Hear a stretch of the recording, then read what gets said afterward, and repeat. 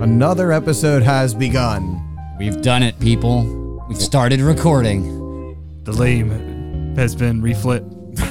The lame has been relit.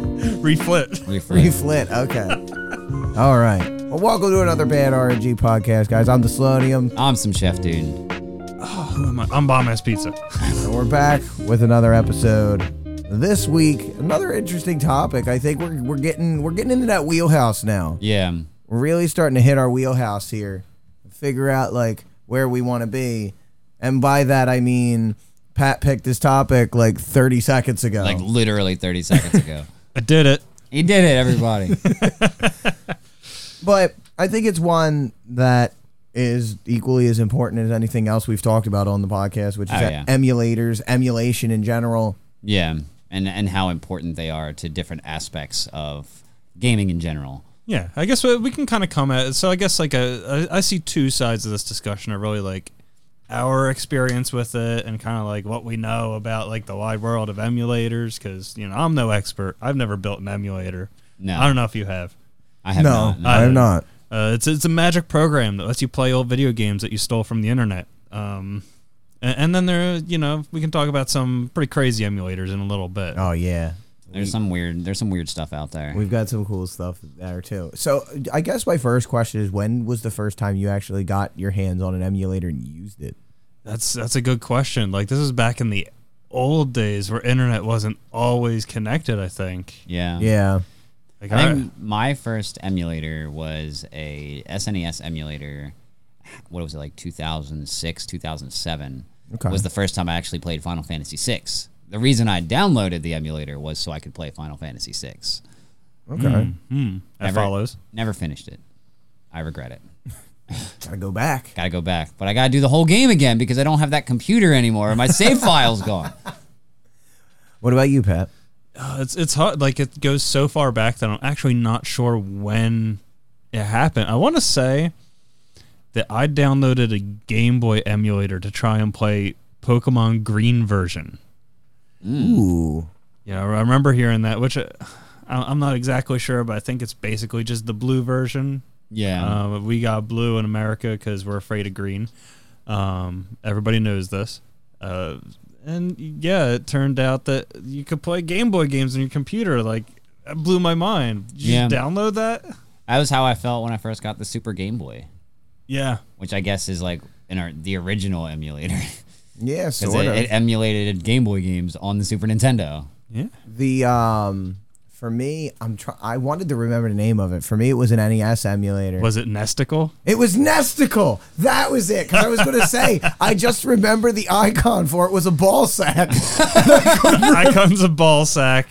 Like, the error messages and stuff are delivered by a poop monster. Yeah. Your cursor is a bloody severed hand. Like, it's super juvenile. If that's not old internet, I don't know what is. Yeah, this is like 2001, 2002. Yeah, this is the old days. That's old internet. Yeah, like That's all your base era.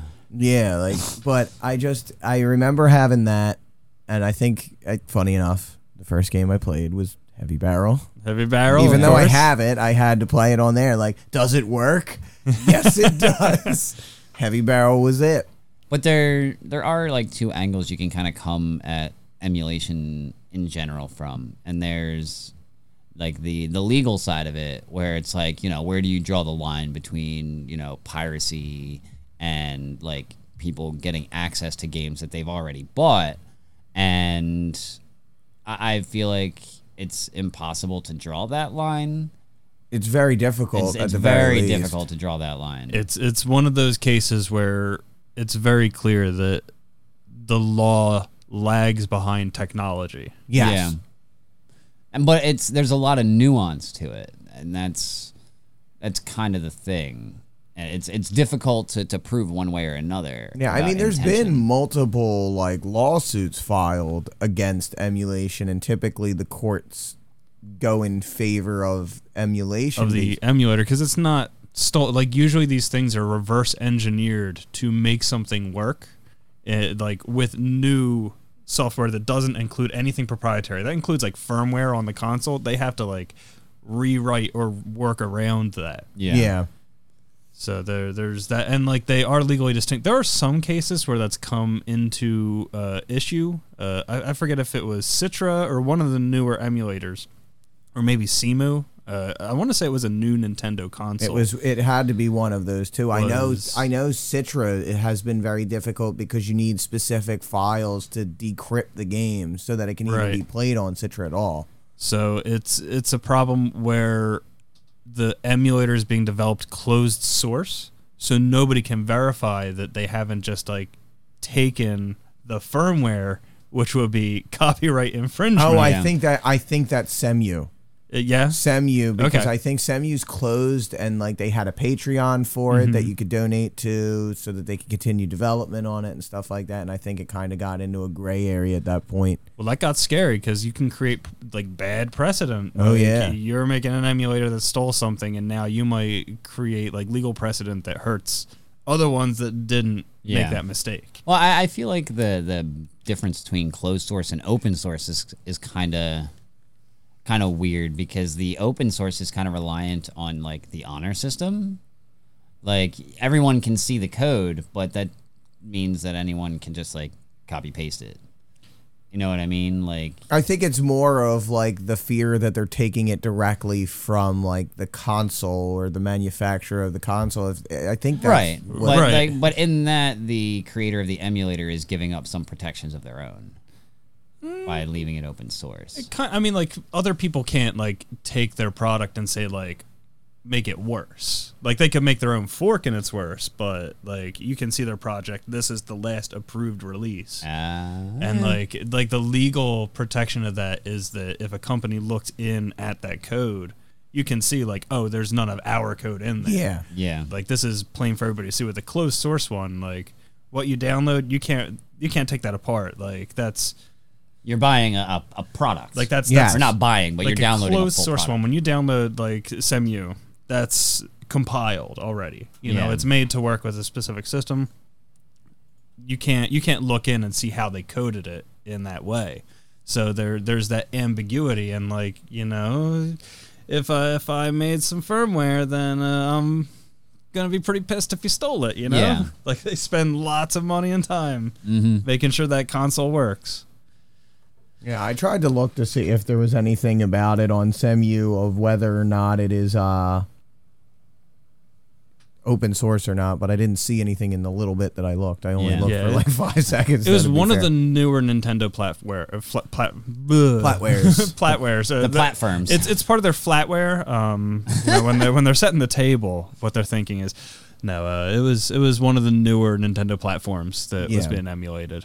Okay, I was thinking about when I was thinking about the whole emulation thing. I remember the first one that I really saw a big deal made out of was Bleem for the PS1, and kind of the thing that was interesting about Bleem was the way it worked was it was a PS1 emulator, but in order to use it, you needed the actual disc, and you put it in your CD drive, and then you were able to play the game. And I remember, I don't remember exactly how the court case went, but I think they actually shut down Bleem because I think they may have taken directly from the PlayStation in order to create it. I think Bleem ended up being in the right there, which was surprising because it was a commercially available emulator. Like they were selling that on store shelves. Yes, and I think they came out ahead. We might have to look into that one, but I'm gonna do it now. Yeah, do it now. But like that's kind of remarkable. Like the first time somebody was like, "Oh, you want to play PlayStation? How about you buy this software instead?" Yeah. Like that's kind of out there. There was a point where I want to say Apple computers were advertising the power to play either PlayStation or Dreamcast games, which is pretty wild. Yeah, that's like a little wild. You can see video of Steve Jobs on the stage like video games. So Sony did lose. It says, you know, they lost, and ultimately Bleem won in court, and a protective order was issued to protect David from Goliath. So I think that's kind of like the precedent that's been standing. Has been like, if Bleem could be sold, then, you know, emulators generally are in the right as long as you don't package in copyrighted content. Right. Yeah, because and you look at the case that Sony filed, which we're looking at right now. It makes perfect sense that, at least in my opinion, that Bleem would have won, because Sony's file that they sued was they were alleging that they were violating the rights and that providing access for PlayStation games to run on non-Sony hardware constituted unfair competition. And I can see how they would lose a case like that, because it doesn't necessarily take away from Sony's ability to sell their product. It takes away their exclusivity of said product. But the exclusivity is the selling point. Yeah. With a lot of the Sony games. So Maybe not a lot of Sony games, but like for the games that move consoles, yeah, I mean the that exclusivity is really what pushes them. yeah, that's really the thing that we see in the current era of gaming. Even more now than ever, you see console sales are based basically solely on what first party games do you have on your console that are exclusive to it, which is why, PlayStation 4 was doing so much better than the Xbox One, because you had Rise, Son of Rome versus Bloodborne, and it's like, oh, I wonder which game I'm going to play. Well, PlayStation 4 also had the Uncharted series. Yes. Which you can't, like, I would never have bought a PlayStation 4 if I could have played Bloodborne on my PC. Yeah. So so that kind of makes sense. Like, is it unfair competition? That's kind of hard to prove. Does it take away their ability to effectively sell their product? Yes. Yeah.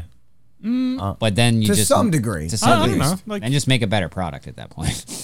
Like there's nothing that stops people from buying a PlayStation. Yeah, Like you still have and the that's benefit it. of like a machine that can play these games that plugs into your TV. Like they didn't steal Sony's design, No. Like they just gave it, like, if you buy that game, you can use this to play it on your computer. You know, like they didn't break into Sony's anything, I guess. But like that was kind of new ground at the time. Yeah, it was very, like, you're talking, this was what, 2019, or when did it happen? When, it doesn't even say. Well, it says the final release was 2001. Initial release, yeah, it says initial release was March 1999, so I guess the lawsuit happened Probably in 2 days- 2000. yeah, like 2000, 2 days after, it says 2 days after Bleem started taking pre-orders. So, like, right as it was coming out, they were like, this ain't happening, and...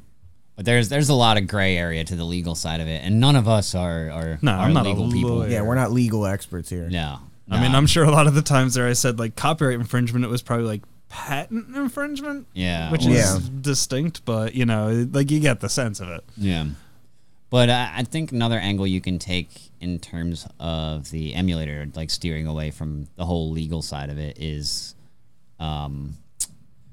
not accessibility, though. Accessibility is a big Accessibility is a huge part. Like, preservation. That's the word I was looking for. But like there is an accessibility in like a cultural sense. Like how many games that nobody knew about at the time do people know now from the PlayStation and like Super Nintendo era, just in like Japanese RPGs? Like, Yeah. well, like, I remember when I initially downloaded Nesticle and I was looking at games, this game came up called Getsu Fumaden, and I'm like, what the hell is this? And it was made by Konami, and somebody made an English patch for it. So I was like, you know what? I want to play this game. And it's an incredible game that I never would have knew existed if not for the fact that emulators existed at all. Like, and that's something, there's something to be said about that. Like, in old era video games, and even to some degree in current day, you have region locking, where you have a console and it's like, oh, well, you can't play that game because it's for Japan only. And you'll never see that game. Yeah. But that's starting to change. I know the Switch has that I mean, it's a little bit weird. It's sort of region free and not region free at the same time, because if you have an American account, you can buy American games, but you can create another account that's Japanese and then buy Japanese games. So the console itself is is unlocked, but you have to create different accounts to buy different games, which That's is kind of interesting. convoluted in a way. Yeah, that's Nintendo. That's Nintendo's modern strategy in a nutshell. Modern The strategy. neat thing about the Switch, speaking of, is I believe it has a built-in NES emulator with a copy of Golf, Yeah. just in the console, like just built in. That's so strange. And I mean, I guess that it sort of makes sense because when Nintendo Online came out for the Switch, they came out with a bunch, like the whole platform right now is NES games. There's no Super Nintendo, there's no N64, anything like that. It's all been, updating with more and more Nintendo games, and golf was one of them. So. Which, actually, big point that sometimes goes missed is Virtual Console is definitely emulation. Yeah, it's an emulator. It's just their emulator now. In fact, Nintendo has likely downloaded their own games online for Virtual Consoles. Like, if you look at it, they have the ROM headers and that the emulation community uses. Yeah. Well, oops. As far as like preservation goes, there's going to be a lot of games that are going to be completely inaccessible to future generations just because the hardware to play them isn't there anymore. What happens when the last NES dies?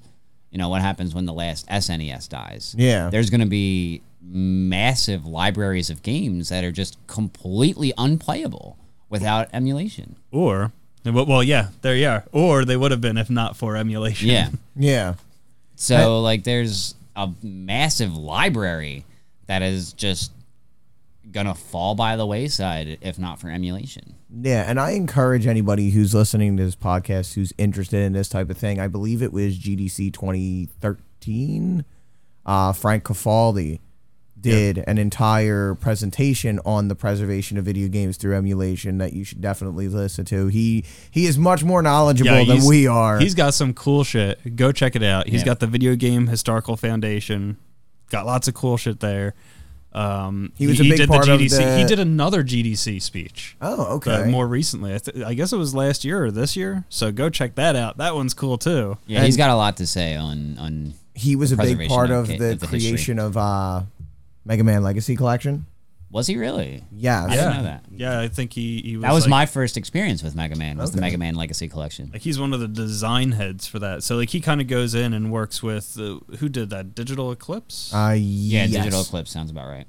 So, he came at, like, a lot of the ideas that I think he brought to the table. Like, not to put all these things on one person, but, like, the things that he's very proud of in that are, for instance, like, there's a bestiary in it. You can see, like, all the concept art for the different bosses and all the stuff. But then you can also, in the bestiary, fight the boss. Yeah. Oh, like, it'll cool. take you to a game state where you're just going to fight the boss. That's cool. Actually. Another thing that I liked about it was when he was talking about putting the emulation together in that Legacy Collection, he talked about, like, one of the big points of how they wanted to create it was they wanted to make it flaws and all. They wanted to make it as it was, because sometimes when you emulate something, some of that gets lost. Yeah. Because they have to change the way it's done, but it was trying to almost replicate it to the T of what you would have experienced playing it on the NES or whatever it may have been. Like, I know with a lot of the old Mega Man games that there was a limitation to how many bullets you could have on screen because of the number of sprites that would render. Them lemons. Them lemons, yeah. You can only have 4 lemons on screen, something like that. I think 4.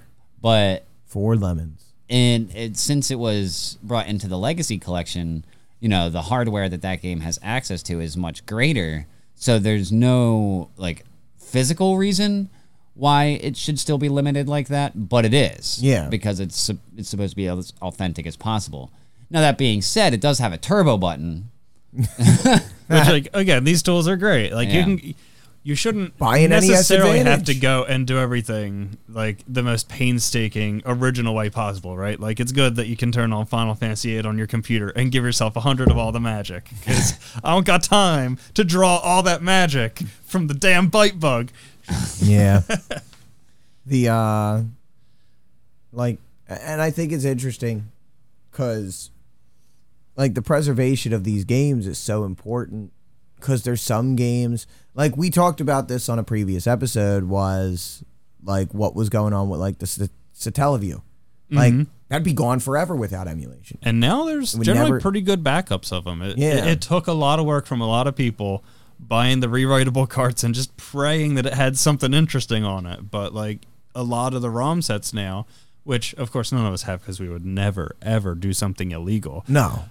They have ROMs of the Satellaview games, and it just, like, skips over the connection part. Yeah.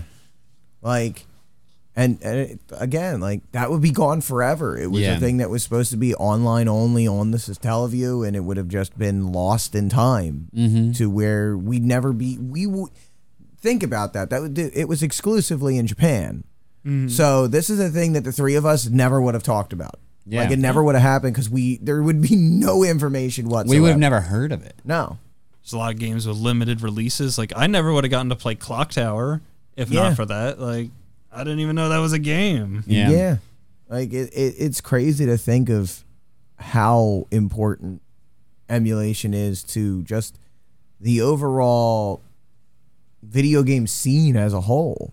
Well, speaking of the scene as a whole, there we have another major thing that's kind of taken over recently that wouldn't be possible without emulation, and that's the Link to the Past randomizers. Yeah. You got all sorts of cool, like big ROM hacks now. Like Yeah. these are well devised Yeah. projects. Like God, your yeah. Kaizo ROM hacks, you have the Link to the Past randomizer, you have your Metroid randomizers, you have your combination Zelda Metroid randomizer, Go mash games together. like It's all great. kinds of Like- crazy shit happening because of emulators. Or That- you could do what Frank and I did at MagFest. You could play Multi-Bowl, which is an Yeah. arcade emulator that just rapid fires like situations from different games. Yeah. I gotta say, the Super Metroid Link to the Past randomizer still blows my mind. That's That's crazy. insane. Like, it's insane what's there, and I'm like, I still don't understand this completely. Like, Yeah, I just don't. Like, it blows my mind. Like, why am I finding the hook shot in Criteria? Yeah, like it's so awesome though. Like, Great. and you got stuff like the free Enterprise for Final Fantasy IV. Final Fantasy IV. Like, you're even getting it with like RPGs. Symphony of Night now has their randomizer going. Now, here's an interesting question. I have Final Fantasy VII for Steam. Yes. Would you consider that emulation? I think that's not emulation because They made a PC version. that's the actual PC release Yeah. they did. It was a port, I guess. Yeah. Okay. So there might be emulation involved. So where do you draw the line between port and emulation? I think emulation is when like it's specifically when there's a software designed to create an artificial like environment for a software to run. Like you have created an artificial Okay. NES. I see. Okay, that makes sense. Instead of making it so that it's playable on the PC, you're making it so that the game thinks the PC is an NES. Correct. Like you've got a software that creates the console, and then you can load that software into this software. I see. So it's a virtual PC. It's kind of a virtual machine. Yeah. Okay. Yeah. That makes sense. I learned something today, and you all did too. Like I think of things like even like hard type for It's Shining Force? No, not Shining Force. no I see Dave playing it hard all the type time. is for Symphony of Night. Symphony of the Night. Oh, right. And you got like there's the patch that you were telling me about for Final Fantasy VII. That makes Final it more- Threat. Final Threat, which makes it more difficult. Never beat the first boss. I played Final Fantasy Tactics 1.3, which was made just to be super difficult. You got like laggy fantasy tactics. Yeah, like there's all these different, and it's so cool because it gives you the, and all this isn't possible without emulation. Is you get these possibilities of going back to games that you may have never gone back to play again. yeah. like Or you what's might have- what's the name of the Castlevania 2 mod? Redacted. it playable. Redacted, yeah. Yeah, it makes it Redacted. playable. Yeah. Like, and all it did, like, it's crazy when you think about it. Is it's all just quality of life stuff. Yeah. Change the text so that it makes more sense. Speed it up. Speed up day and night cycle changes. You can speed up the text. The text speed is faster. Like, just those three little things change that game drastically. Oh yeah. Like, it doesn't fix all of the flaws of the game, but it definitely makes it where you're like, this is an experience I can do. Like, I can do this. I don't know if they ever did anything like that with Zelda 2. I 'Cause don't I know- recall hearing about it, but there's got to be a good Zelda 2 ROM hack out there, right? Someone's working on I it. have to People assume, really like that game. and it's a great game. it- I don't blame them. I think it aged really poorly, but like Yeah. it's like super different and interesting. And Like, Yeah. I definitely enjoy Zelda 2, but it's the issue of like, oh, well, there's something in the middle of the woods, and how am I supposed to know that that's there? and Right. Stuff like that. It's the same. It's almost like paralleled problems with Castlevania 2. They had very similar issues of like being very cryptic and things like that. Intentionally obtuse. Yeah. Yeah. So Yeah. there's those things that it's kind of like you can fix some and you can't fix some, right? Yeah. Like for Zelda 2, you can't fix it. The combat's kind of janky. Yeah, you can't fix that. But you can fix if, say, like, text is really slow for the day-night transition in Castlevania 2. And it kind of goes to show, like, even if you think that game isn't good, that day-night system wasn't an awful idea completely. Like, there's something to it. I think, and I've talked about that before, a lot of people dislike the day-night system. I've had that, they're like, I don't understand why the day-night system is there. And I'm like, it's there for a number of reasons throughout the game. For a reason. And it sucks, like, as it exists, but, like... It's supposed to. That's kind of the point. You can see there's something compelling there. Like, there's some fire to it to, like, kind of keep you moving. Yeah. Well, the whole thing is, and, like, the difference between the day and night cycle, for anybody who's wondering, the difference between the day and night cycle is when it's nighttime, the enemies are stronger. You have to deal with stuff like that. Like, Aren't there like different enemies, or they do more damage? There will be different enemies. The enemies do more damage, and it'll take more hits. You can't go into any buildings. You can go into, I think you could go in the, if I remember correctly, you could go into some buildings. You can't go into all buildings. Right. Like, you can't go into buildings in town. But there's monsters in town. Yeah, But there's monsters in town. Yeah. But so it basically becomes Bloodborne for the nighttime. Sort of. Where everyone's locked in and the monsters are roaming the streets. The bigger part, though, is that it changes the ending of the game. Because the day-night cycle is in place because there's 3 endings. There's the good ending, the like okay ending, and then the bad ending. And it depends on how many days it takes you to finish the game. Oh, okay. And that's where that comes in. Okay. Like, if you finish it in 7 day-night cycles, you'll get the good ending, and then it goes on from there. Okay. So that's the whole idea of the day-night cycle. But a lot of people don't get to the point of finishing the game, so it kind of gets lost. Because a lot of the hints they give you are just kind of nonsense. And that's where Redacted really steps in and makes the game at least accessible to people who had never played it before. Yeah. I mean, there's other things that still kind of hurt it. Like, the coloring of the game is bad. Like, in town, it's just very muddy, grating and muddy. Yeah, it's a very muddy game. Like, it's very gritty compared to the first. It's washed out almost. Yeah, especially in the towns that are like brown or red. Yeah, brown, red. One's white, like just all white. That's got to be good on the eyes. Which is it's like, okay, this is a town. But as a side note, I'm surprised we didn't talk about Castlevania at all on the last episode. No, because it's got a banging soundtrack. It does. Which go back and listen to our soundtracks episode. Yeah, it was a good one. The video. We don't. music. Spoiler alert: we don't talk about Castlevania. Yeah, spoiler alert. I'll say this: it kind of occurred to me after the fact, but like Castlevania 1 sort of like encompasses like what really worked about the NES music and like early soundtracks is there's this composition element where it's like a soundtrack, but because of the limited channels, it's kind of like a rock group. Yeah. And Castlevania like is emblematic of that because it's got like that rock baroque style it's to the the music and roll. itself. Baroque and roll. That's what a lot of people say. It's the Baroque and roll of Castlevania, but and we're gonna edit this segment out. Just stick it in the other episode. Yeah. This is bonus content, and if you want to get rid of it, you can pay us on our Patreon. That doesn't exist. It doesn't exist. But back to emulation. Yeah, back to emulation. Like that part of it is so interesting now is the ROM hacking and stuff like that. Oh yeah. We see it, I think most prominently, at least I do, is most prominently is in the speedrunning community because you have a ton of Super Mario World ROM hacks, the Kaizo ROM hacks. And you have your Sheffy World, it all started with was it Super Mario Kaizo or something like that? Yeah, I think it was Kaizo World. Yeah, Kaizo World. I forget what the first big one was. I think Kaizo World was the first big one, and then you got all these people making theirs. There's like the Grand Poo World 1 and 2, Grand Sheffy World, and even in an era of Mario Maker, people still hack the original Mario World. Yeah. I think that's incredible. Invictus is another one. Yeah, Invictus. But there's a lot of them. There's a lot of them. Ton of them. And without emulation, none of that's possible. Yeah.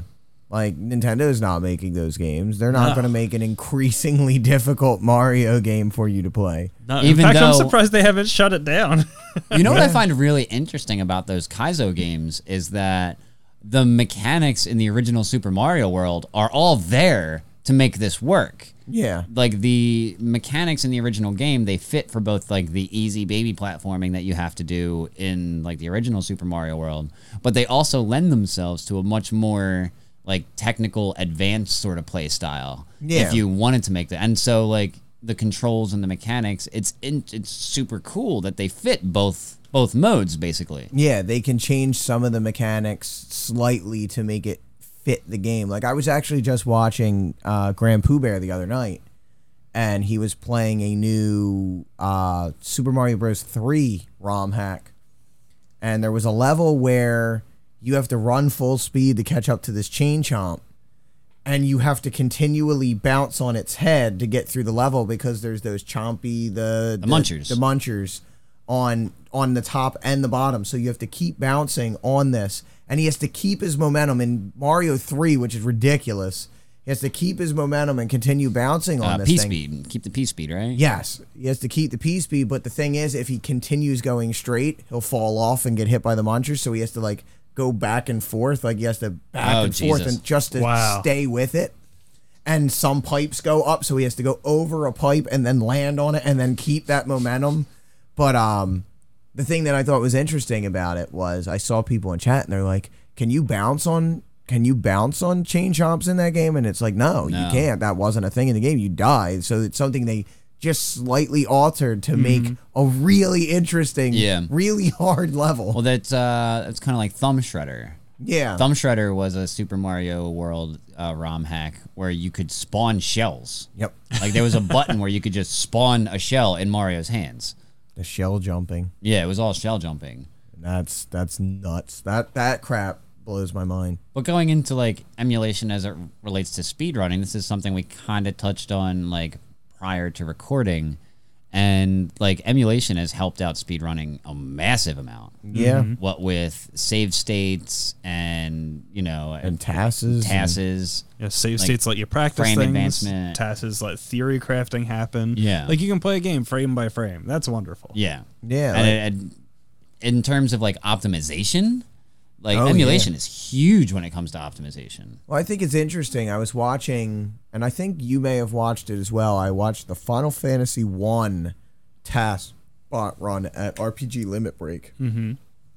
And they had TaskBot's always a lot of fun. Gyre or Geyer, I'm not exactly sure how to say it. I think it's Gyre. Gyre.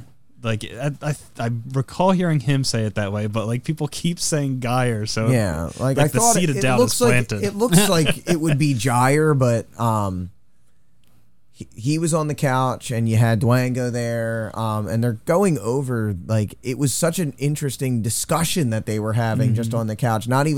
Sometimes not even talking about what exactly is happening on screen, but talking about how they used to be two separate communities between tassers and speedrunners, but then they eventually kind of converged because they found that a speedrunner could find something that maybe the tassers didn't see, and then the tassers could improve upon it, and vice versa. They could kind of work together to figure out new things like, oh, well, there might be something in a task that would be considered impossible, but then a speedrunner could see it and be like, that might be doable. With the right setup. Yeah. Right. So you and can then you can see use the metrics. emulator, the frame-by-frame advancement, to find that setup. Well, the emulator also shows you things like exact positioning, Like X and Y variable values. counts. Like it's when people can determine that something is based on like a sub-pixel count, you know that you're like looking into the matrix and seeing the numbers, like yeah, sub-pixel jumps and stuff. And I think that's why like that speedrunning is so important. Like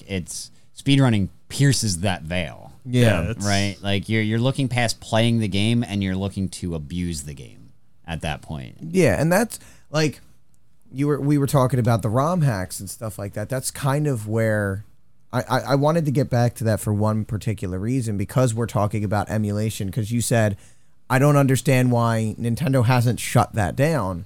And I can only assume like it, and I guess this is one of the biggest arguments for emulation is this is a great way for people to be more familiar with what you are. It's exposure. It's exposure. Sure. Like, well, it also like draws people into the industry too. Like Yes. it develops a greater fascination. So like they're creating their own marketing among their fans. Wow, what an idea. let's look at for me, one of the best examples I can think of is the team that created Sonic Mania. They were ROM hackers, and they wound up creating, in my opinion, the best Sonic game to come out in a long time.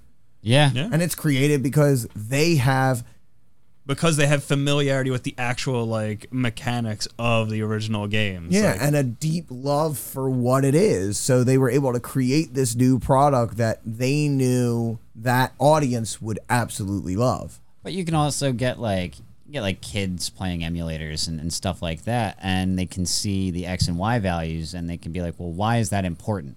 How does the game determine that?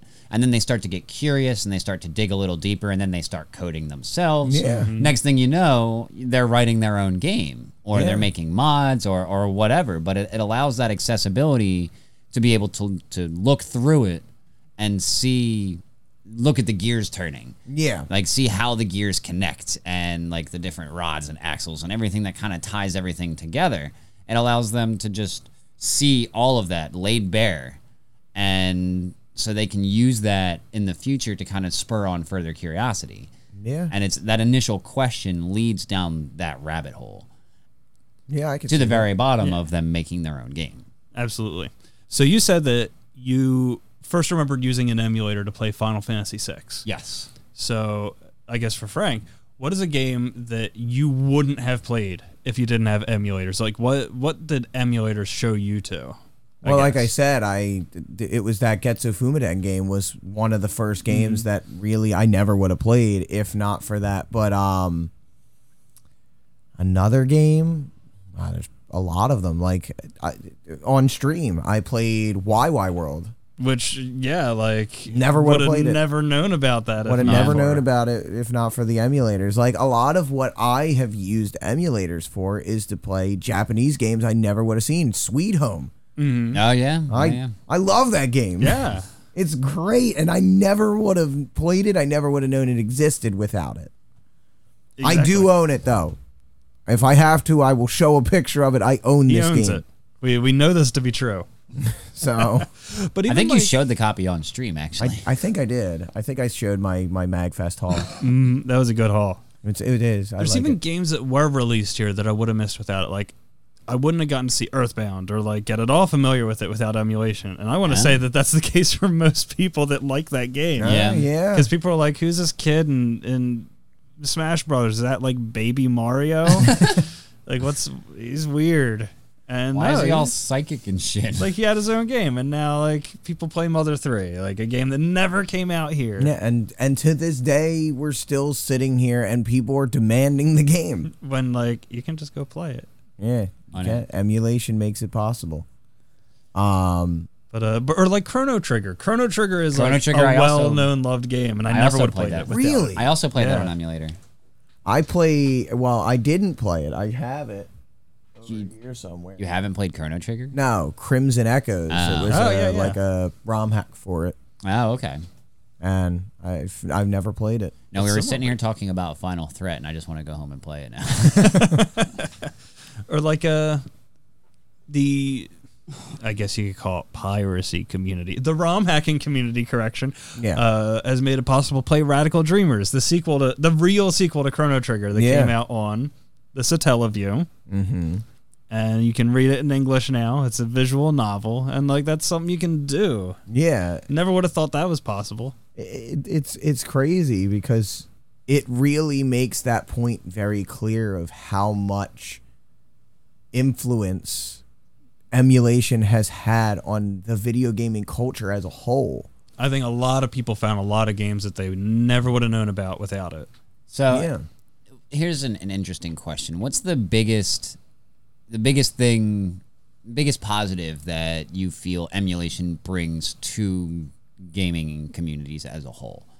What is the biggest contribution it makes? I think the biggest contribution is I guess putting eyes on it. Like putting eyes on something you, like we were just talking about, putting eyes on something you otherwise would have never known about. Exposure. Yeah, Okay. exposure. Because I think it's like the preservation element. Like when you make an emulator, it's basically like a codec. Like videos have codecs so that you can use like a different like video on different systems. Yeah. And now we have that for video games. So Yeah. like you'll be able to run N64 software indefinitely. because somebody did that work? And this is a good question because we all have different answers. Yeah. I feel like it's similar to your answer, but it's accessibility. Like, because there were games that I had heard of, but I'd never had a chance to play, like the Chrono Trigger, Final Fantasy VI. I knew those games existed, and I wanted to play them, but I didn't have access to them until emulation. Yeah. So, like, the accessibility, the ability of people to play these older games, to have a chance to have these experiences about as naturally as you can in today's day and age, I think is huge. Yeah. In Is fact, there a we're pretty huge- close to like exact accuracy, like as close as it gets, really. Like, There's a lot of cultural treasures, or maybe not cultural treasures, but like gaming treasures that would be lost if it wasn't for that. Like you said, Earthbound. There's a Yeah. lot of people who wouldn't have played Earthbound if it wasn't for the fact of emulation. Yeah. If you that game stank it up when it came out. Oh, In fact, yeah. the tagline was "This game stinks." And it's funny because you think about it, we had 3 different answers, but all of them tie together. Like having that accessibility to a game you may have heard of but never got a chance to play, or for me it was I had accessibility and exposure to a game I never heard of. And the reality is, like, looking at it honestly, I played Sweet Home. I got an emulator or I got a ROM of it and played it, and I enjoyed it so much that I made the point to go out and purchase a copy of it the next time I saw it. Yeah. Like it made that ability, and even in that way, it helps preserve like these games, because even if you're not having it just in a ROM format, it may encourage somebody to go out if they enjoy something enough. They may want to go out like I did and purchase a copy of the game, and now it's preserved in some way throughout history because you have a copy of it. Yeah. An interesting thing in that, in terms of just like piracy versus purchase, there was actually, I don't know how large the sample size was, but there was a study that was done in regards to like people who pirate media, things like, I think they were specifically talking about TV and movies, like Game of Thrones, Avengers, things like that. Yeah. And they found that the people who were more likely to make purchases or subscribe to HBO, buy the DVD or whatever, were people that had initially pirated it. Yeah. So there's that idea of, I don't want to invest in something unless I know it's going to be worth it. So them basically using piracy is like a free sample. Yeah, it's like a trial period. Yeah. And then actually going out and purchasing the thing, whatever the thing happens to be. Yeah. So I find that was a really interesting take on it, that the people who pirate are also the ones who are more likely to spend the money. Well, at least gives some perspective to the idea that like piracy is an existential threat to media. I think that's a kind of a bulked up claim. Yeah, Yeah. I would agree with that. Like, I know we're seeing It's a slippery slope argument, though. It's a nuanced one. Yes. it's very complicated. Yeah. Like you're seeing more and more now, and I think with the way, for example, I know for me at least, the way cable has changed, and now you have like PlayStation View or YouTube TV or whatever you may have, Hulu TV. I'm seeing more and more people are grabbing like capture software, and they'll watch a TV show and they'll just capture it using that, and now they have it recorded basically as their own personal DVR. But then they'll re-release that stuff up on YouTube and stuff like that, because I like watching specific like sports shows that come up on TV, but they're usually airing while I'm at work, so I Right. can't watch them until afterwards. But they have, and thankfully in some ways, old media is catching up to new media, because they'll have like, oh, here's clips from the show on our YouTube channel, so you Right. can watch it and, Yeah. and keep up with it. I actually watch a lot of Colbert on YouTube because of that. Yeah. It gives you accessibility to something that you may otherwise not have had. Yeah. So, I mean, you see it happening across the board. Yeah. So there's the element here, again back to emulation. There's the element here where you can like keep the things as they were, but we're also kind of enhancing things now. Oh, yeah. Like we've taken it beyond the limits here. When you can take Mode 7 in the Super Nintendo and you're like, "Oh, you think accuracy is good? How about if you render it in 4K?" Yeah. That is truly remarkable. I I remember me and Pat talked about this, was we found an emulator for the NES where you wear a Vive or an Oculus Rift or whatever, like VR headset, and you play the games in 3D in VR. And it's like a papercraft sort of thing, like where things were tiles, now they're blocks. Yes. You know, pixels turn to voxels, and you're playing this game like it still plays like a 2D game. But you can like get up close on it and look around Oh, it that's and super stuff cool, like actually. that. Like funny enough, the first game I played when I got the emulator, because you have to purchase the emulator, the first game I played was Sweet Home. How did it look? It was funny. The first time I got into a battle, which I was very happy, the first enemy I ran into was worms. Worms! Which I was very happy about. Worms! And I'm sitting there like looking around the screen where it says worms and stuff. It's just it's cool. Like, it doesn't seem like it would be that much because you're not inherently changing the game, But you are changing the sensory but experience. you're changing the experience, Yeah. and it makes it really cool.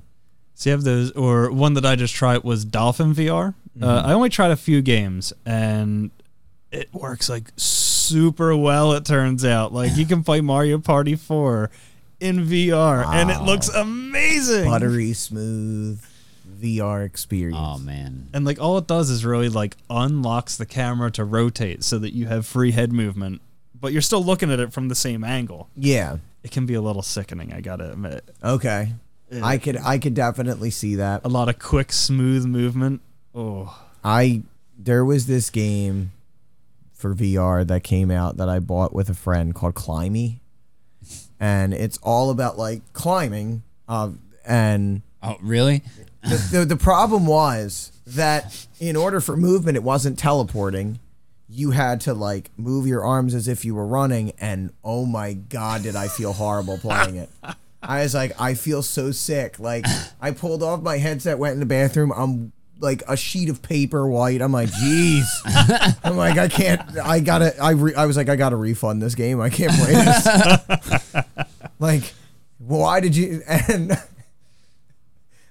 in the comment, you know how it asks you why you're refunding the game. I put other, and I put it made me sick. And I meant that in quite the literal sense.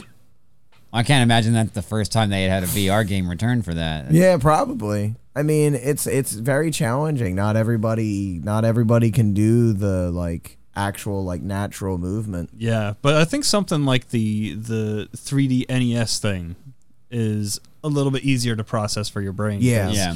You're looking at sort of a static image. Yes. Yes.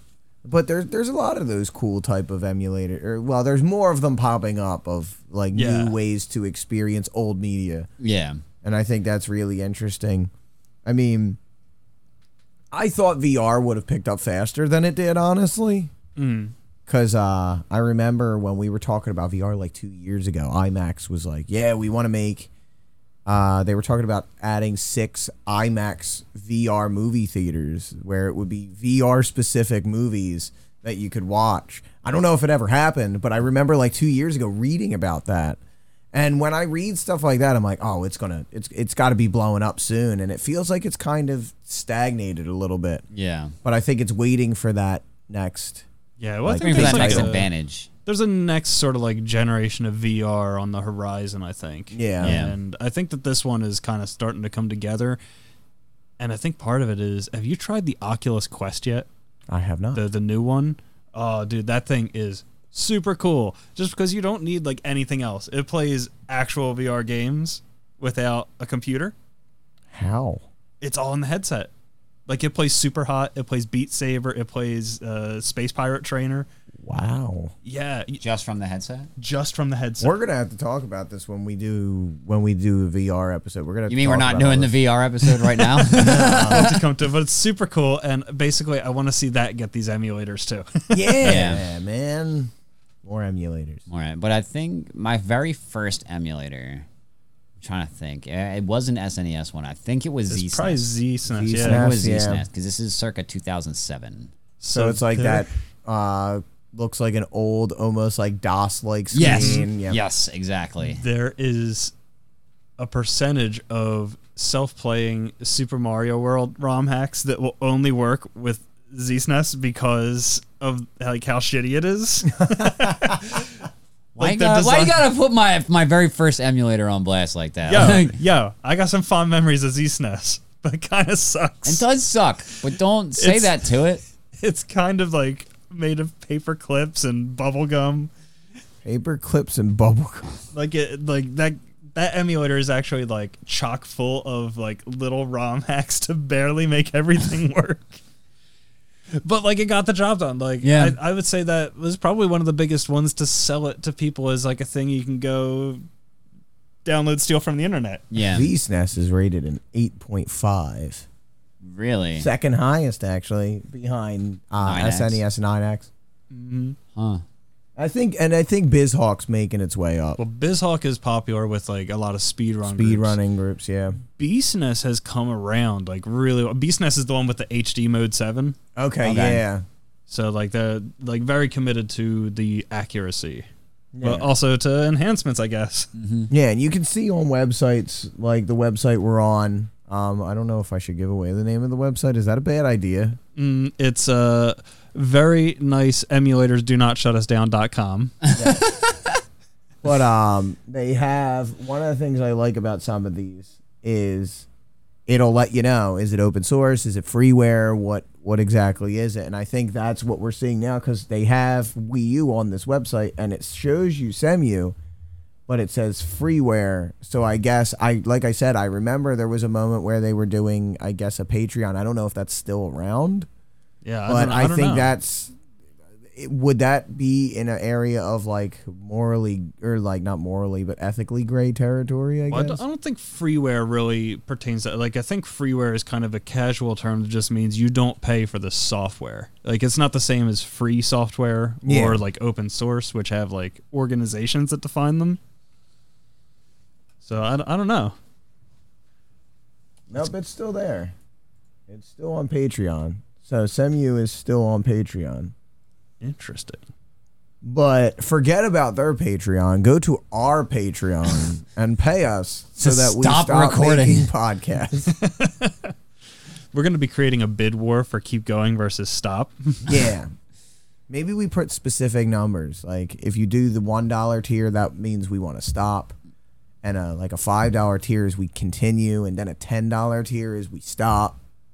So that we make them fight against each other and make more and more money. We just keep a running tally, and we will continue our schedule so long as it stays in the keep going side. But when the ledger goes cold, And we're done. Then We're done. You're gonna have to donate enough money for us to start up again. this is just our way of letting the community in to interact with us. Really, it's a service that we're doing for you. Yes. Yeah. For you to Absolutely. give us money. Nothing else. That's No. the only reason it's there, is just for you to give us money. Yeah, Thank you I for mean- your money. We want money. Sorry Oh, for wasting your time and your money, but thanks for your money. This is true altruism. I like money, I like money. but I like money too. like, I think another thing that's interesting about emulators is, like we were talking about elements that it can add. Like I like sometimes in the early days of the emulators, one of my favorite things to do before they got more like advanced was I'd like to play a game that I knew I was good at and then speed it up to see how well I could do with it sped up. That's pretty good. And it was like a disaster, or I'd slow it down and it would also be a disaster.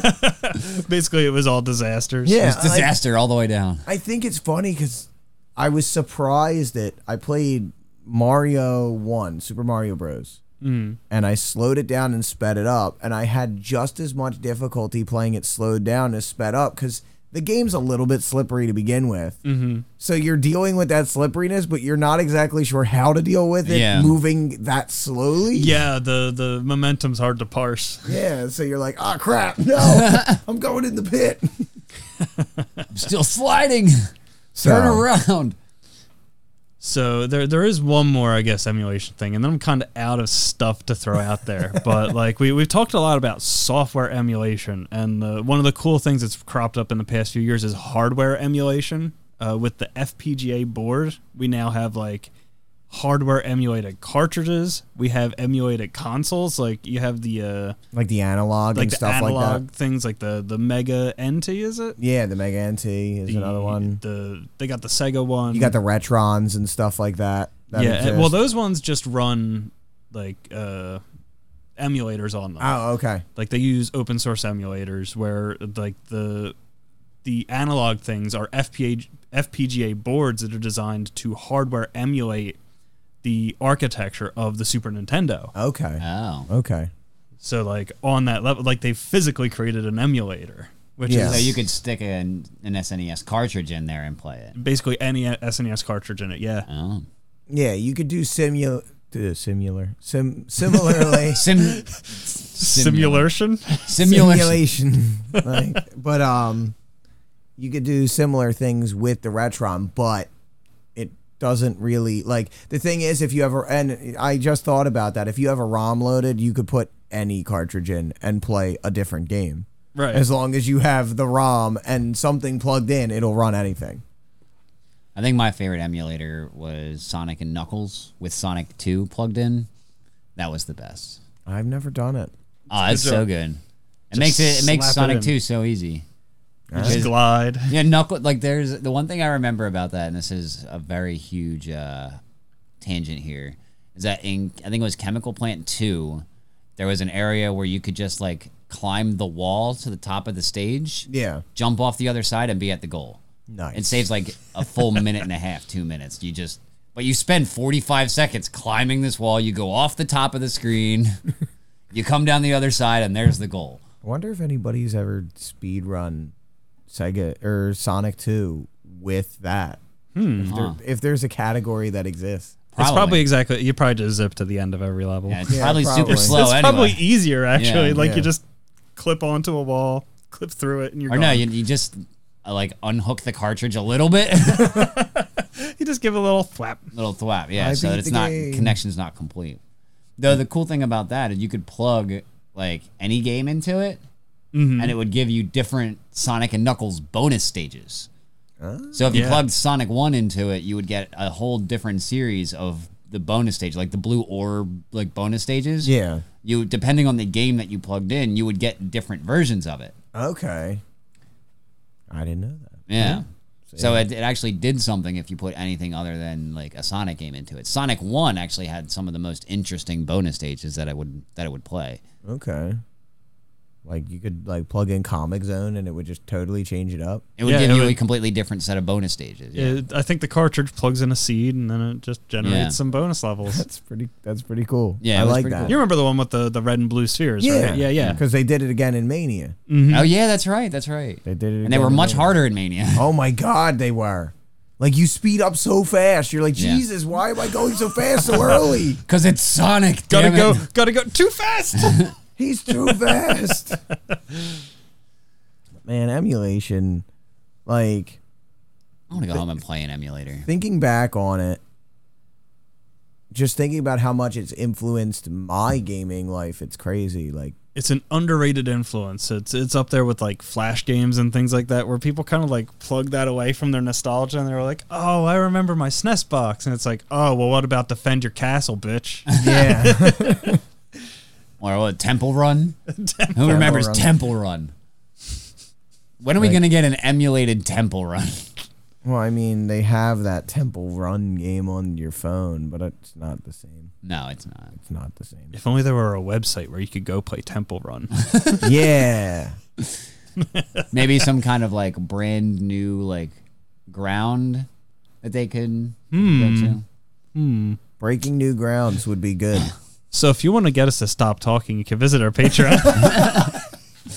If you want us to keep talking, go to your 7-Eleven next to the hot Next dogs. to the hot dogs. Where we're angling for that gum slot, like right next to the Reese's cups. Yeah, we want to be right next to the 5 gum. Yeah. Like right in that area, is that it catches Like your right eye as there, you're and walking then out. there's like the chip section right next to that. So Yeah. it's a good spot. Right by the counter. So in conclusion, my favorite emulator is Animal Crossing. Yes, yes. Animal Crossing, the emulator is maybe my favorite. My favorite emulator is Minecraft. Yes. Okay. Yes. Me too. That's a good one. Because you could build any other game in Minecraft. You can if build you have- Minecraft in Minecraft. With enough redstone. Yeah. With enough redstone, you could build anything. Mm-hmm. You can build a Minecraft. You can. But This has gone off the rails, and I love it. as usual, I mean, Yeah, when has it not? That's the beautiful thing about it. You never know what we're going to talk about, even given the topics that we put in our titles. That's how do. You know what? We should do that at some point. We'll put up a topic and never talk about it. Like, not at all. I was going to pitch that for this one. Or what we could do is we could just change the title of this one away from emulators and Be just like, talk about Castlevania or the something. big gaming secret you never knew about. Number 8 may surprise you. Keep a lookout for our next episode, the big one. The big one. Let's keep it real vague about what it's about. But thank you everybody for watching. As usual, you can find us in the usual places: Google Podcasts, iTunes, Spotify, YouTube. If YouTube will ever let me put these damn videos up, because it keeps shooting them down for whatever reason. Demonetized. Just call their helpful service department. Not even demonetized. Like, they just like delete the video, and I'm like, why? I'm pretty sure on the YouTube channel it has up to episode 3. yeah. This is episode 7.